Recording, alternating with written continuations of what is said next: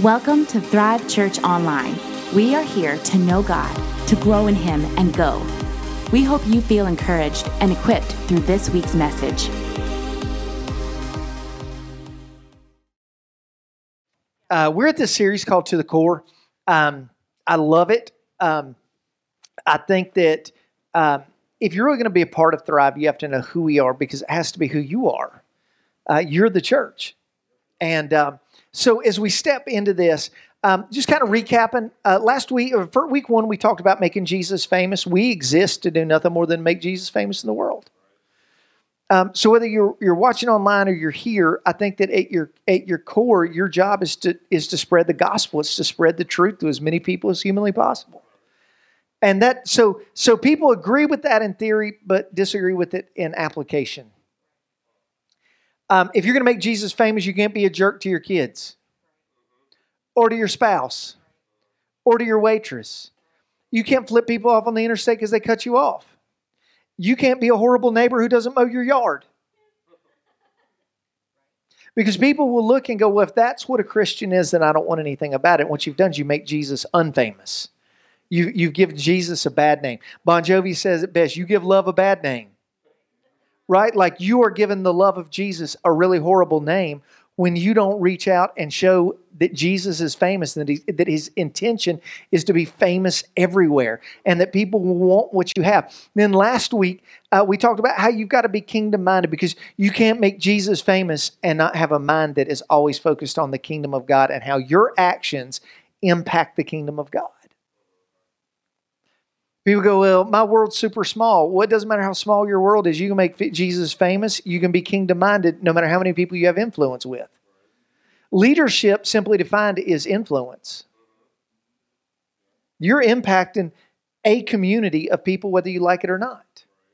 Well, it's just me and my kids at home. Well, it's a community. Make Jesus famous in your kids and your spouse. Well, it's just me and maybe you're a caregiver. Well, make Jesus famous. Man, it's me and I go to a job site. Make Jesus famous. You don't have to be perfect to make Jesus famous. Matter of fact, the people that really followed Jesus were far from perfect. They were the jacked up 12. Like for real, the first Motley Crue was not the band.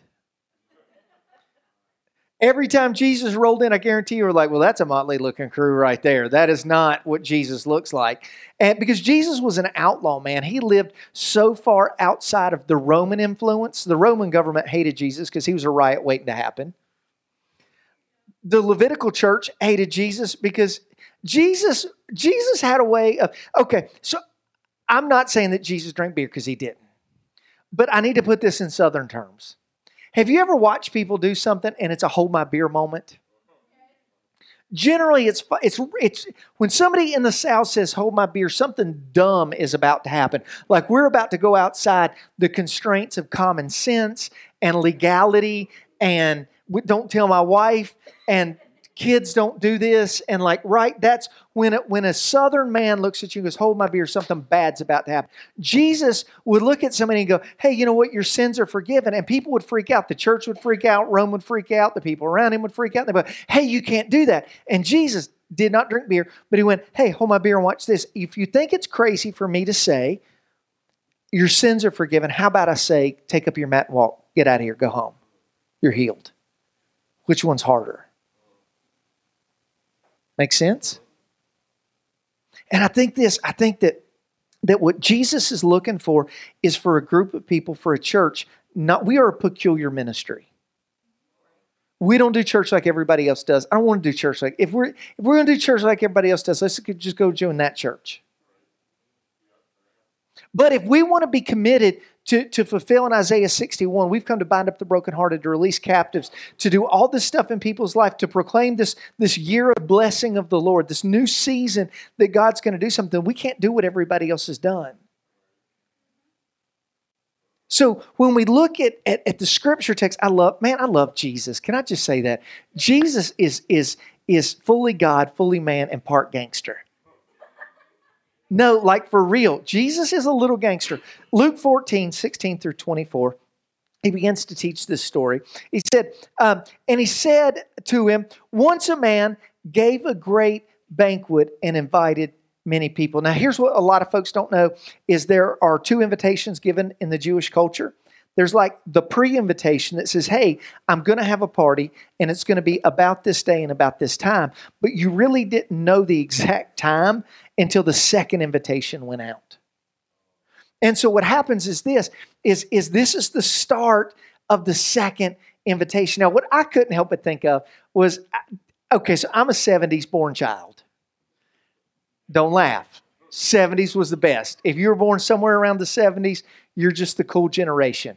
But back in my day, if you had a McDonald's birthday party, you were the pimp. You were the pimp kid of the class. And we didn't get birthday. Kids now, I love you, but you're soft. Y'all get birthday parties all the time.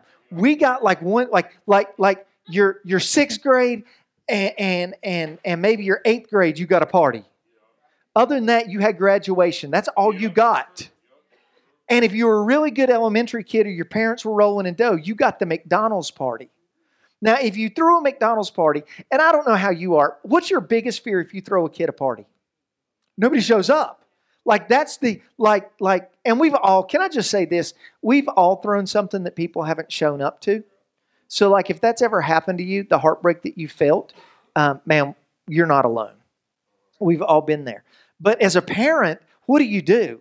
As a parent, you get your McDonald's invitations because those were pimped too. They were branded. They had balloons on them, and Ronald McDonald was there. It was great, Grimace, and you filled them out. And what you did was you took them early to class and you passed them out to everybody. You passed them out to the smart kids. You passed them out to the dumb kids. You passed them out to that kid that eats its boogers. You you invited everybody in class because it was really important to you that people showed up to your kid's party because you did not want your kid disappointed because nobody showed up to the party. Now, here's what I believe. I think that we throw a party every week. We talk about a party in the parking lot, and a party in our welcomes team, and a party in our kids' areas, and in our nursery, and in our welcome, and our hospitality, and the way that we worship. But here's the thing. I don't feel like we're inviting anybody to the party. And I just wonder how we make Jesus feel when we throw this thing for him every week, but we don't bother to invite anybody. Are we really making Jesus famous? Are we really doing what God called us to do when every week he's like, I want you to throw this party every week. I think that services should look more like a McDonald's birthday party than a Lau's funeral. Like people should laugh and people should be involved. And I'm just wondering this, like how many invitations are you sending out? If you're a believer, how many invitations are you sending out? Here's my other question. If you're not a believer, how many invitations has God given you that you've turned down, that you've rejected? And if you are a believer, how many opportunities has he given you to invite somebody and you've turned him down? Verse 17 said, at the time of the banquet, he sent his servants out to those who had been invited, and he said, come, for everything is ready now. But they all alike began to make excuses. I like that. They made the same excuses. They just used different versions of the same excuse. And I can be honest, I got my own excuses. Has anybody, when we really own our faith, we'll figure out that we do stupid things and we make really horrible excuses. Listen to these excuses. One guy said, they all began to make excuses. The first one said to him, I bought a field and I must go see it. Why? If you bought it, you looked at it, it ain't changed. It's a flipping field. If you build a house and here's the thing, I can't come to church, I got housework to do. Can I just say this? If you can't do your housework in 6 days, you can't do it in 7. You can't. If you ain't had time to vacuum in 6 days, you need to go on Amazon, buy you a robot vacuum cleaner, program it, and come to church. I'm just saying, if you ain't got it done in 6 days, skipping church is not going to help you get it done. It's what it is. It's a super lame excuse. Jesus, I'm sorry. I can't hang out with you today because I got to scrub my toilets. Can you imagine how you just made Jesus feel? Matter of fact, it goes on and it said this. Please excuse me. And another one said, I bought 5 yoke of oxen and I must examine them. Please have me excused. I'm not an ox expert here. What? there again, can you imagine that this is the equivalent of going, hey, I went and bought a Honda, and I've already got the loan for it. I've been driving it for a week, but now I need to have a mechanic look at it and tell me if I made a good purchase. Well, first of all, if I made a bad purchase, don't tell me. Like, who buys oxen? It's not like he bought them online. We're in like late BC, early AD, right? Like you went to a store and you bought the oxen. You've already don't you hate it when people make up an excuse not to show up at your house? And like it's an excuse, they're lying. Hey, you want to come to the house? I would come, but I really need to clean out my closet. It's about to...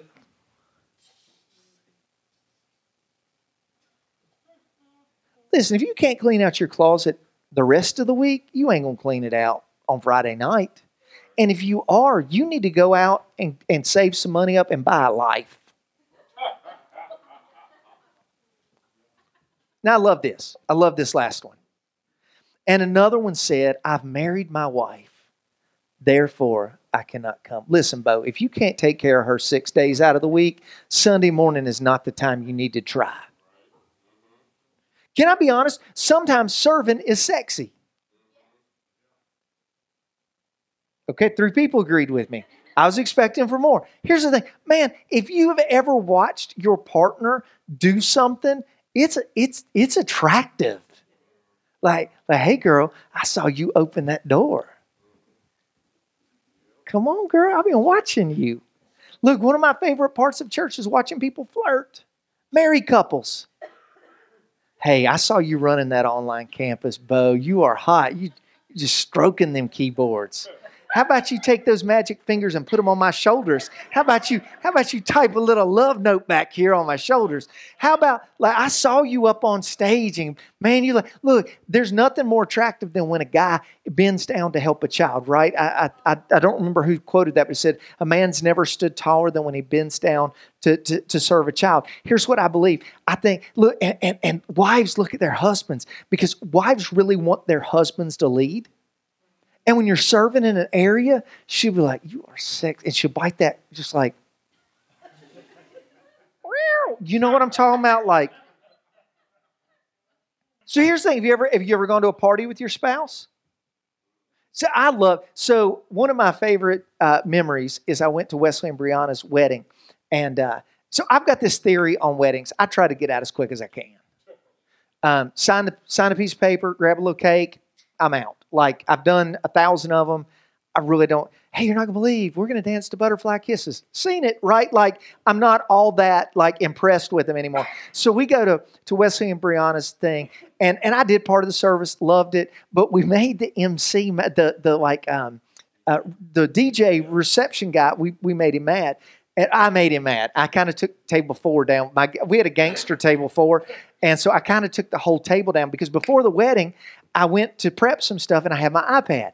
And so when I got ready to do the wedding, I popped my iPad out of the case, so all I have is the iPad, and I put it under I checked with Christy, who's Brianna's mom, and I said, hey, is this my table? And she said, yeah. So is it okay if I put my case under my plate, and I'll just, come back and get it? Oh, that's great. So we get ready to go sit down. I look at this guy, and he said, hey, table 4, and we roll up, because we gangster, right? We're like, table 4, right in there. And he's like, your table's over there. And I'm like, hey, man, I'm not being a jerk, but actually our table's over there. No, I said, and so now we're having an argument, right? And I'm like, well, hey there, Geppetto. My case that the bride's mama said is right there. So, and also there's this number 4 on the table. So I'm pretty sure that's table 4. So we were last to get called for food. And one of the rules was don't use it. So it was super pretty wedding, right? And the bottom had a charger plate. They're really big and shiny and all that. And they're like, don't use the charger plate. You shall not pass. And so so what we figured out was that in this moment, we connected with Jimmy and Felicia. And Jimmy does not obey rules. And I don't need people in my life to encourage me not to obey rules. So Jimmy has his charger plate, spinning it on one finger like we're on the freaking Polar Express, walking by, this dude going, I'm loading a charger plate. Well, that went over like a fart in a funeral. You know what I'm talking about? Like it was, and I loved every minute of it. So then Christy got involved, and she got us to the front of the line on the cake section. And then Grandma got involved, and they found out we were last to get our food. So Grandma cut the cake. Beep, beep, beep, beep. Right? Like it was a great wedding. We ended up leaving at like midnight. Because here's the thing. A lot of people need to go to a party and they're going to have more fun, but you don't know till you're actually there. You dread the process of going to the party, but once you're there, it's on. You know what I'm talking about? A lot of people dread coming to church, and what they need is an invitation that's so compelling that once they get here, they'll figure out that the party has a rhythm they can dance to. Does this make any sense? And the only way that they'll come is if you invite them. And so what happens is all these people begin to make excuses. And the question that I have is for people who aren't Christ followers, how many invitations do you need before Jesus stops inviting you to the party? You ever kept inviting somebody to your house and inviting somebody to your house and they never show up? And then finally you're like, well, okay, you're off the invite list. I tell my family, hey, we try to go to as many things as we can. We can't go to everything all the time. Just schedule doesn't let us. But we try to go to as many things as we can because we want to stay on the list. I love coming to other people's house and eating their food. Look, I'll bring your kid a gift. Don't bother me. Just you better have cake. Because if I ever get kidnapped, they're either giving guns, puppies, or cake away. Because I'll get in your panel van. I don't even care. Like, seem like a nice guy to me. But anyway, so my point is this, is a lot of people don't come to church because they think all churches are the same party. Because a McDonald's party is fun to a 6-year-old, it's fun to an 8-year-old, it's fun to a 10-year-old, but not a 12 or 14-year-old. Can I be honest? Nursing homes aren't playing the same games that they play in high school. Why does God have all these different kinds of churches, these different methods? Because not everybody likes the same party. Some people like to party hardy. Some people are stoic partiers. I say, old chap, this soiree is most excellent. Don't invite Jimmy to that party because he'll have your charger plate just doing. But if you're a new Christ follower, what are the reasons you haven't been accepting Jesus? Because if you deny Jesus long enough, he'll just stop. But there's just this point when like I've asked you and I've asked you and you ask you and you don't ever show up. But here's the real question: if you're a Christ follower, if this is God's party, like if Sunday is the moment where God shines, could you imagine being a parent that went and bought the McDonald's party, but never sent out the invitations? So when my wife and I were first married, we made up all these invitations to our wedding. And my only job was to mail them out. And there were like 5 boxes of them because we had a pretty big wedding and we were mailing them out. Well, we went to trade the car like a year after our wedding, and she opened the trunk and one box never got mailed. It was stamped. It was addressed. So somewhere like half her friends are mad at us to this day because they never got an invitation. And it's because I never mailed them out. And she said, don't you feel bad? And I was like, they're your friends. No, not really. I don't know any of these people. They're your friends. Anyway, I didn't care. So, because the only people that really care if they show up or not are people who are passionate about the party. Now, I wonder how many of us God has given all these invitation moments to invite people to his party, and we're just not taking them up on it. Like, I think if Jesus was here, he'd be like, do you not care that nobody's showing up to my party? Like, can we live with that? Matter of fact, I love verse 21. It says, so the servant came and reported these things to his master. Then the master of the house became angry and said to his servant, go out quickly into the streets, the lanes of the city, and bring the poor and the crippled and the lame. So here's the question. Who are you discounting from inviting? Like, are there people that you go, oh, they can't show up to church? Like, I got friends that I'd be sketch if they showed it. Like, it's like, they're probably going to cuss. Can I be honest? Those are the people that need to be here. I'd love to have a couple of drug addicts that show up. I'd love to have a couple of CEOs show up, a couple of lawyers show up, a couple of people who are on the brink of divorce show up. Does this make sense? Like I believe this, that whatever's making you cripple, God is the answer to. And you're not going to get it if you stay home from the party. The only thing that happens when you stay home is you get worse. Anybody ever woke up and you didn't feel good? Man, I battled it this week. I think a lot of people did. And what you want to do is stay in bed, but once you get up and moving, you feel a little better.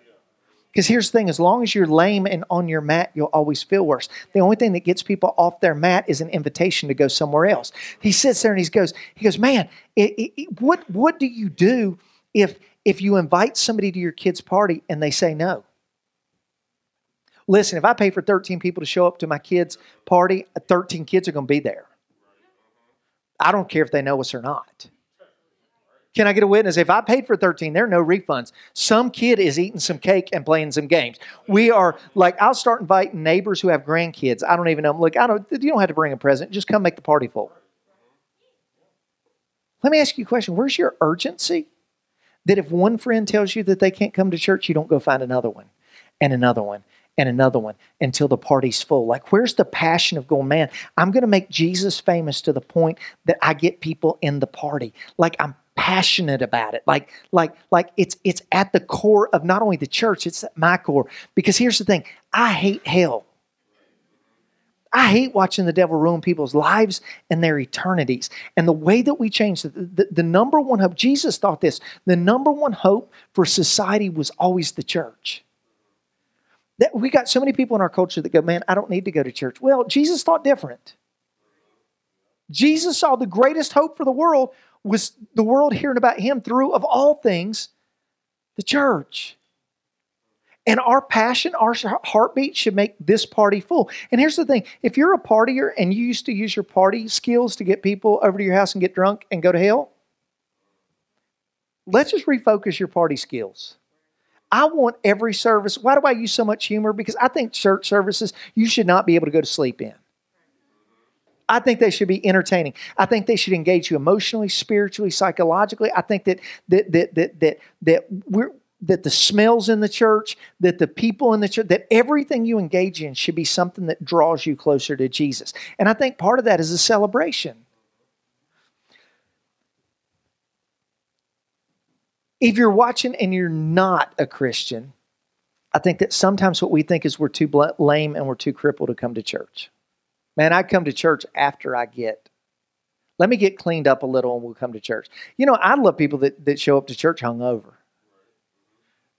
You can tell them because they go for the earplugs right off a jump. When Liz and the worship team come up, they're like, oh, this is, I just can't. Like, right? They've got coffee on an IV. Like, you can tell. We've all been there, right? Like, you're like, you need to be here. But what a lot of people do is they go, man, I'm too lame to come to church. I'm too broken. I'm too handicapped. Like, the thing that's going on in my life makes it so that I'm not worthy to come to church. What you don't realize is that's the very people we exist to serve. Jesus becomes famous when broken people are healed. Now, that's not a socioeconomic. You don't have to be a drug addict to be broken. I know multi-million-dollar people that have killed themselves because they were hopeless. And I just wonder in those cases, did it happen because nobody sent an invitation? And just because they say no doesn't mean you're going to stop inviting them. Thanksgiving was just over, right? My favorite thing to push is dessert table. Anybody ever made a dessert or somebody brought a dessert and you're like, this is banging. This is the dessert of all desserts. And you start pushing it like a crack dealer on the corner. You go, hey, you got to try this. You got to try this. Well, I don't really like chocolate, but you'll like this. It's not, anybody ever lied to you and said this? It's not like normal. It doesn't even taste like chocolate, but it's a chocolate pie. But you got to try. It's moist and it's creamy and it's got subtle hints of hazelnut, but also on the back end it's got this cinnamon thing.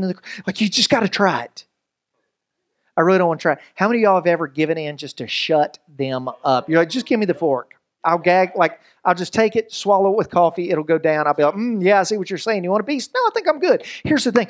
If you can just get people to try bite, what Jesus does after they try bites between them and Jesus, your job is just to serve it up. Your job is just to, matter of fact, in verse 22, it says this, and the servant said, sir, what you commanded has been done, and there's still room. Let me ask you a question. When are we full enough? When have we reached enough people? When have we made a big enough impact into hell? Like what I think people do is they try to fill their church. I don't want to fill the church. I want to grow the church. Like the Big C church. So we're at 2 services. Why don't we have 3? I mean, how many days a week can our church be full and us use it? Well, what about 5? Well, am I going to be happy with 5? No. What if we're running 6? No. What if we plant 7 locations? Is it enough? No, because hell is still being filled. If hell's being filled, the church isn't full enough. So where am I satisfied? It's not about numbers, but it is about souls. So numbers and souls tend to go together. So I sit there and I'm like, man, his house has to be full. It's not an offer, it's a mandate. Because here's the thing, just like the people who didn't attend were wicked, what do you think Jesus thinks about the servants who don't invite? What if this servant would have just said, well, Jesus, I'm not inviting anybody to your party? What would Jesus' response be? And I just sit here and he's like, you know what? I don't ever want you satisfied with how many people are there. I want you to think about the ones that aren't there. Like, let's celebrate who's here. I always hated preachers who talked about people who weren't at church to the people who were. I'm like, hey, I got a question. You're talking to the wrong group of people. This isn't that conversation. This is a conversation that says at the core of who we are, we're bringing people to Jesus. Because we want them to know, grow, and go. We want to make Jesus famous by connecting people with God. Now, what they do with that connection, that's up to them. You ever tried to connect people that you knew could help each other out, but they were too dumb to realize it? That's not my problem. My job is to introduce you, go, hey, this is Jesus. This is what Christianity looks like. This is how we do it. So he goes on in verse 23 and he said, and the master said, and I love this, go out into the highways and the hedges and compel people to come in that my house might be filled. He said, look, I want you to go to country roads and I want you to go into Burlington roads and into Graham roads and into Mebane roads. And I want you to go to all these places and I want you to compel people to come. I want you to make it so magnetic. If you've got to bribe them with food, bribe them with food. If you've got to mow their yard to get them to church, do it. Like what does it take for you to compel the people around you to come? Because the word compel by definition means this, to force, let's not do that. That's kidnapping, not condone. We got cops that go here. We have to arrest you after service.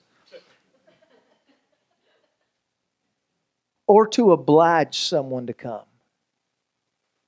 You're the ramp between them getting here or not getting here.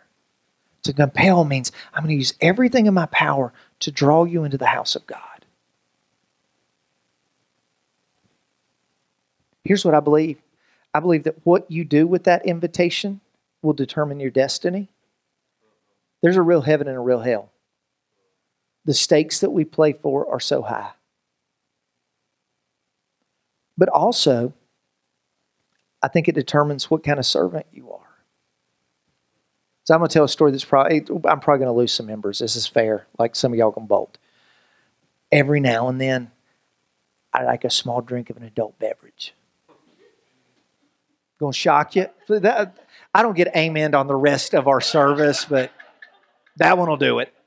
And so the other week, I went into a place where you buy that, and I got something, and this little girl was there, and we were talking, and I'm like, yeah, I just love this. The first time I had this was actually with a group of other pastors. And she's like, what? And I'm, oh, yeah, I'm a pastor. Now, here's the thing. I don't believe in getting drunk because the Bible clearly says, don't get drunk. Drunkards won't enter the kingdom of heaven, blah, blah, blah. Now look, I'm also a grown man. I know when to stop. I can eat one piece of cake, not the whole cake. Boys eat the whole cake, men eat a piece of cake. Men can have a drink, not a case of drinks. Can we be honest? I can listen to some secular music, just not nasty music. I can watch some TV, just not nudie TV. I can watch some violent movies, but not one that causes me to feel some kind of way. Like grown men, and this is a series that's coming up. What it means to be a man means knowing boundaries. Men play the long game, boys should play the short game. So I'm looking at this girl, and here I am in a particular establishment the pastors don't go to. But Jesus probably would. And so I'm talking to this little girl. She's in her 20s. I'm 48, so 20. Look, you can still bend over without making noises. You're a kid. And I looked at her and I said, yeah, because and so I start giving her this theology lesson on that. And then I talk about how Jesus came to bind up the brokenhearted and release captives. And Paul says, don't let anybody yoke you to a gospel other than what I preach. This is the same Paul that told Timothy to have a little bit of wine for his stomach's sake. So like, are you tracking with me? Well, wine is okay. Well, then if wine is okay, then is this okay? Well, the issue is not what you're having. Does it have you? Some people need to get off Facebook more than they need to worry about what they're drinking. Some people need to cut the flipping TV off more than they're. Does this make sense? Like Paul said, don't let anybody yoke you to something that is not. I believe this. I believe that the best place I can be is in church. I love it, but I believe that I'm free to do whatever I want to. Paul says all things are permissible, but not all things are beneficial. I will avoid the stuff that I don't think is beneficial, but I'm going to do what I want to do. If Jesus is okay with it, I really don't care what you think. And I don't care what your grandma taught me.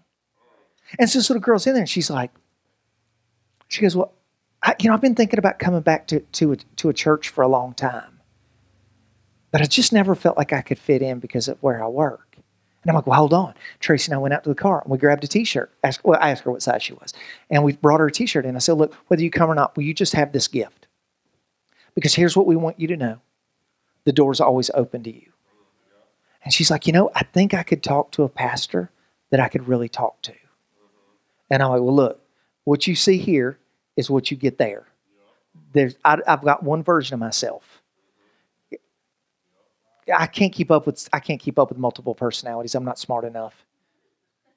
No. Like I can't be one way here and some. Does this make sense? And I'm going to own the things that I do because I don't want you to think I'm on a pedestal that I'm not.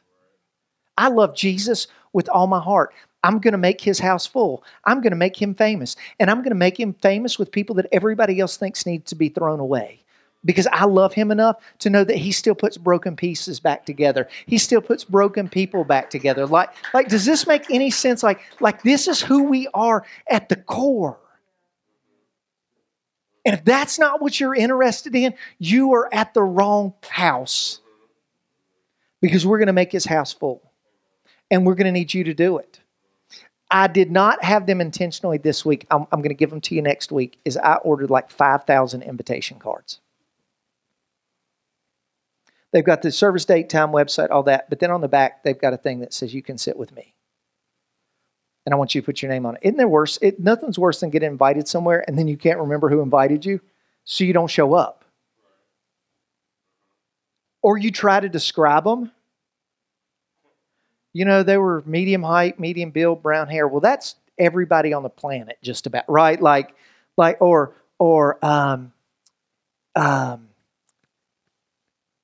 had